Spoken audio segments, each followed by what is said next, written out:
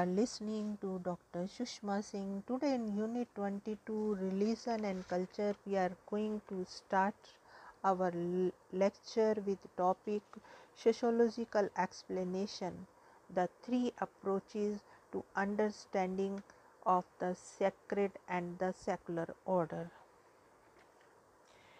And we start with Emile Durkheim. The French scholar is considered as having done pioneering work on the sociology of religion. His classic book, Elementary Forms of Religious Life, as well as many other writings, stand testimony to his great insight in the field of sociology of religion. Durkheim's reading of historical and ethnographic literature of his time convinced him that all society make a clear distinction between the sacred and the profane, as mentioned above, and such a distinction at the societal level is significant in understanding why people in groups and societies behave as they do.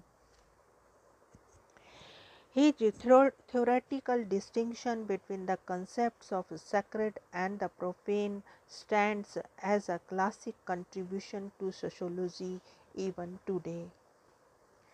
Durkheim proposed that sacred is anything that inspires awe, reverence, or deep respect among the members.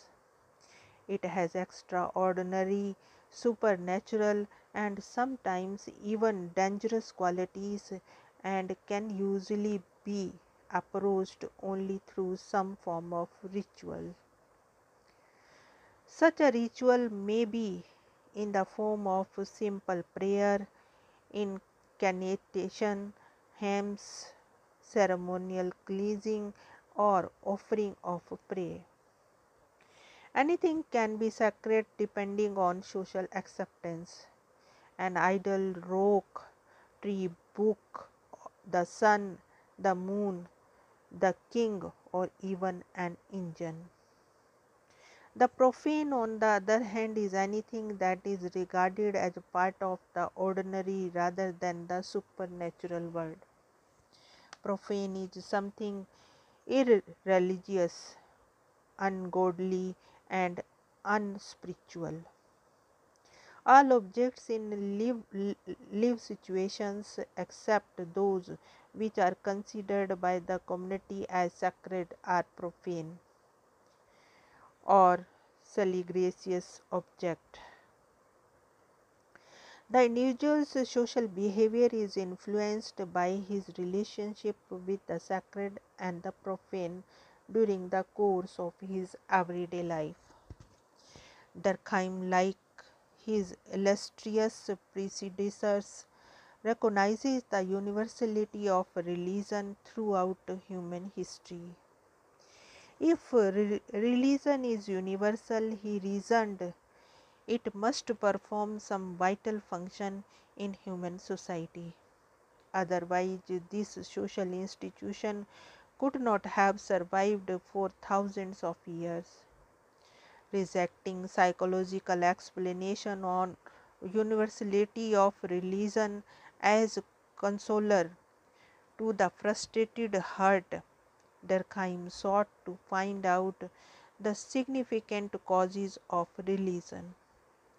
He observed that there are certain key social forces that maintain religion in all societies. He proposed that because religion performs some vital social functions, members accept this institution as an important element of social structure. In the true spirit of objective scientific inquiry, Durkheim began his search of these key social forces in the description of Tatomism in Australian Aboriginal group, which he believed represented the simplest and earliest form of human society. A totem is a secret emblem that members of a group or clan treat with reverence and awe. The things chosen as totems, a lizard, a caterpillar, a fish, a tree, are not in themselves awe inspiring, but members of a clan see the object as their link to the supernatural. They call themselves by its name, observe taboos in approaching it, and consider its appearance on behavior as especially significant, having sacred importance. The totem is both a symbol of God and a symbol of the clan. This has clearly connected the cultural and the religious realm of the society. Durkheim saw this association between the sacred and the clan as a clue to the function of religion. In worshipping his totem, members of the clan were worshipping society, the god of the clan. The totem principle can be nothing less than the clan itself, personified and represented to the imagination under the visible form, the animal or vegetable which serves as totem, wrote Durkheim. Durkheimian logic in this instance has been simple and straightforward.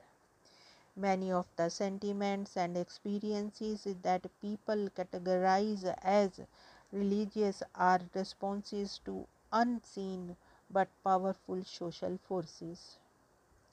Because they cannot explained by the ordinary rationalization, the community provides a supernatural explanation to a natural social force. For example, the religious belief that human beings are the product of divine creation reflects the social fact that we are creatures of our culture and time. The religious sensation of perpetuity reflects the social fact that society existed before we were born and will continue after we die. In supporting this position, Durkheim remarked, "We speak a language that we did not invent. We invoke rights that we did not found. A treasury of knowledge is transmitted to each generation that it did not gather itself." Going still further, is it any wonder, Durkheim asked, that we feel as if our lives are designed and controlled by outside forces, that we treat these forces with awe, as if our lives depended upon him. Durkheim strongly held then that religious beliefs arise from our experience of social forces. Religion helps us to give this experience a concrete form and expression in a socially acceptable form. Elaborating on this basic insight, Durkheim argued that the primary function of religion in a society is to create and maintain a moral community. Religious belief reinforce group norms and values by adding a sacred dimension to everyday social pressure. In this sense, religion acts as a confirmer of cultural system. Religious rituals reinforce social solidarity by bringing people together to reaffirm their common bonds and recall their social heritage. Religion brings people together and unites them as a single community. Participation in rituals heightens the feeling of being part of something larger than oneself. This in turn helps the individual to adjust the loss and pain. Durkheim believed that if science were to undermine belief in the sacred, some functional equivalent would arise to replace traditional religion. Durkheim's arguments regarding the relationship between religion, society, and culture have undergone some changes. The Durkheimian conception of the division between the sacred and profane is sharper in the modern society as compared to the traditional social setup of the 19th century Europe. For example, in the modern Western societies, citizens take pride in separating the religious belief and practices from their public life. As a result, governments do not support any one religion against the other in their governance. Religious function structures and roles segregated from the secular ones as far as possible. In contrast, the traditional social setup does not make any sharp segregation between the sacred and the secular. Hence, in such a system, a sharp distinction between the two may seem not only unfeasible but also undesirable.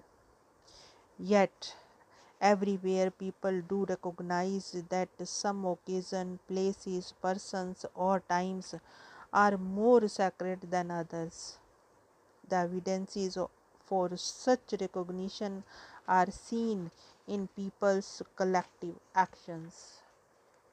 Here we want to close this lecture. Thanks for listening.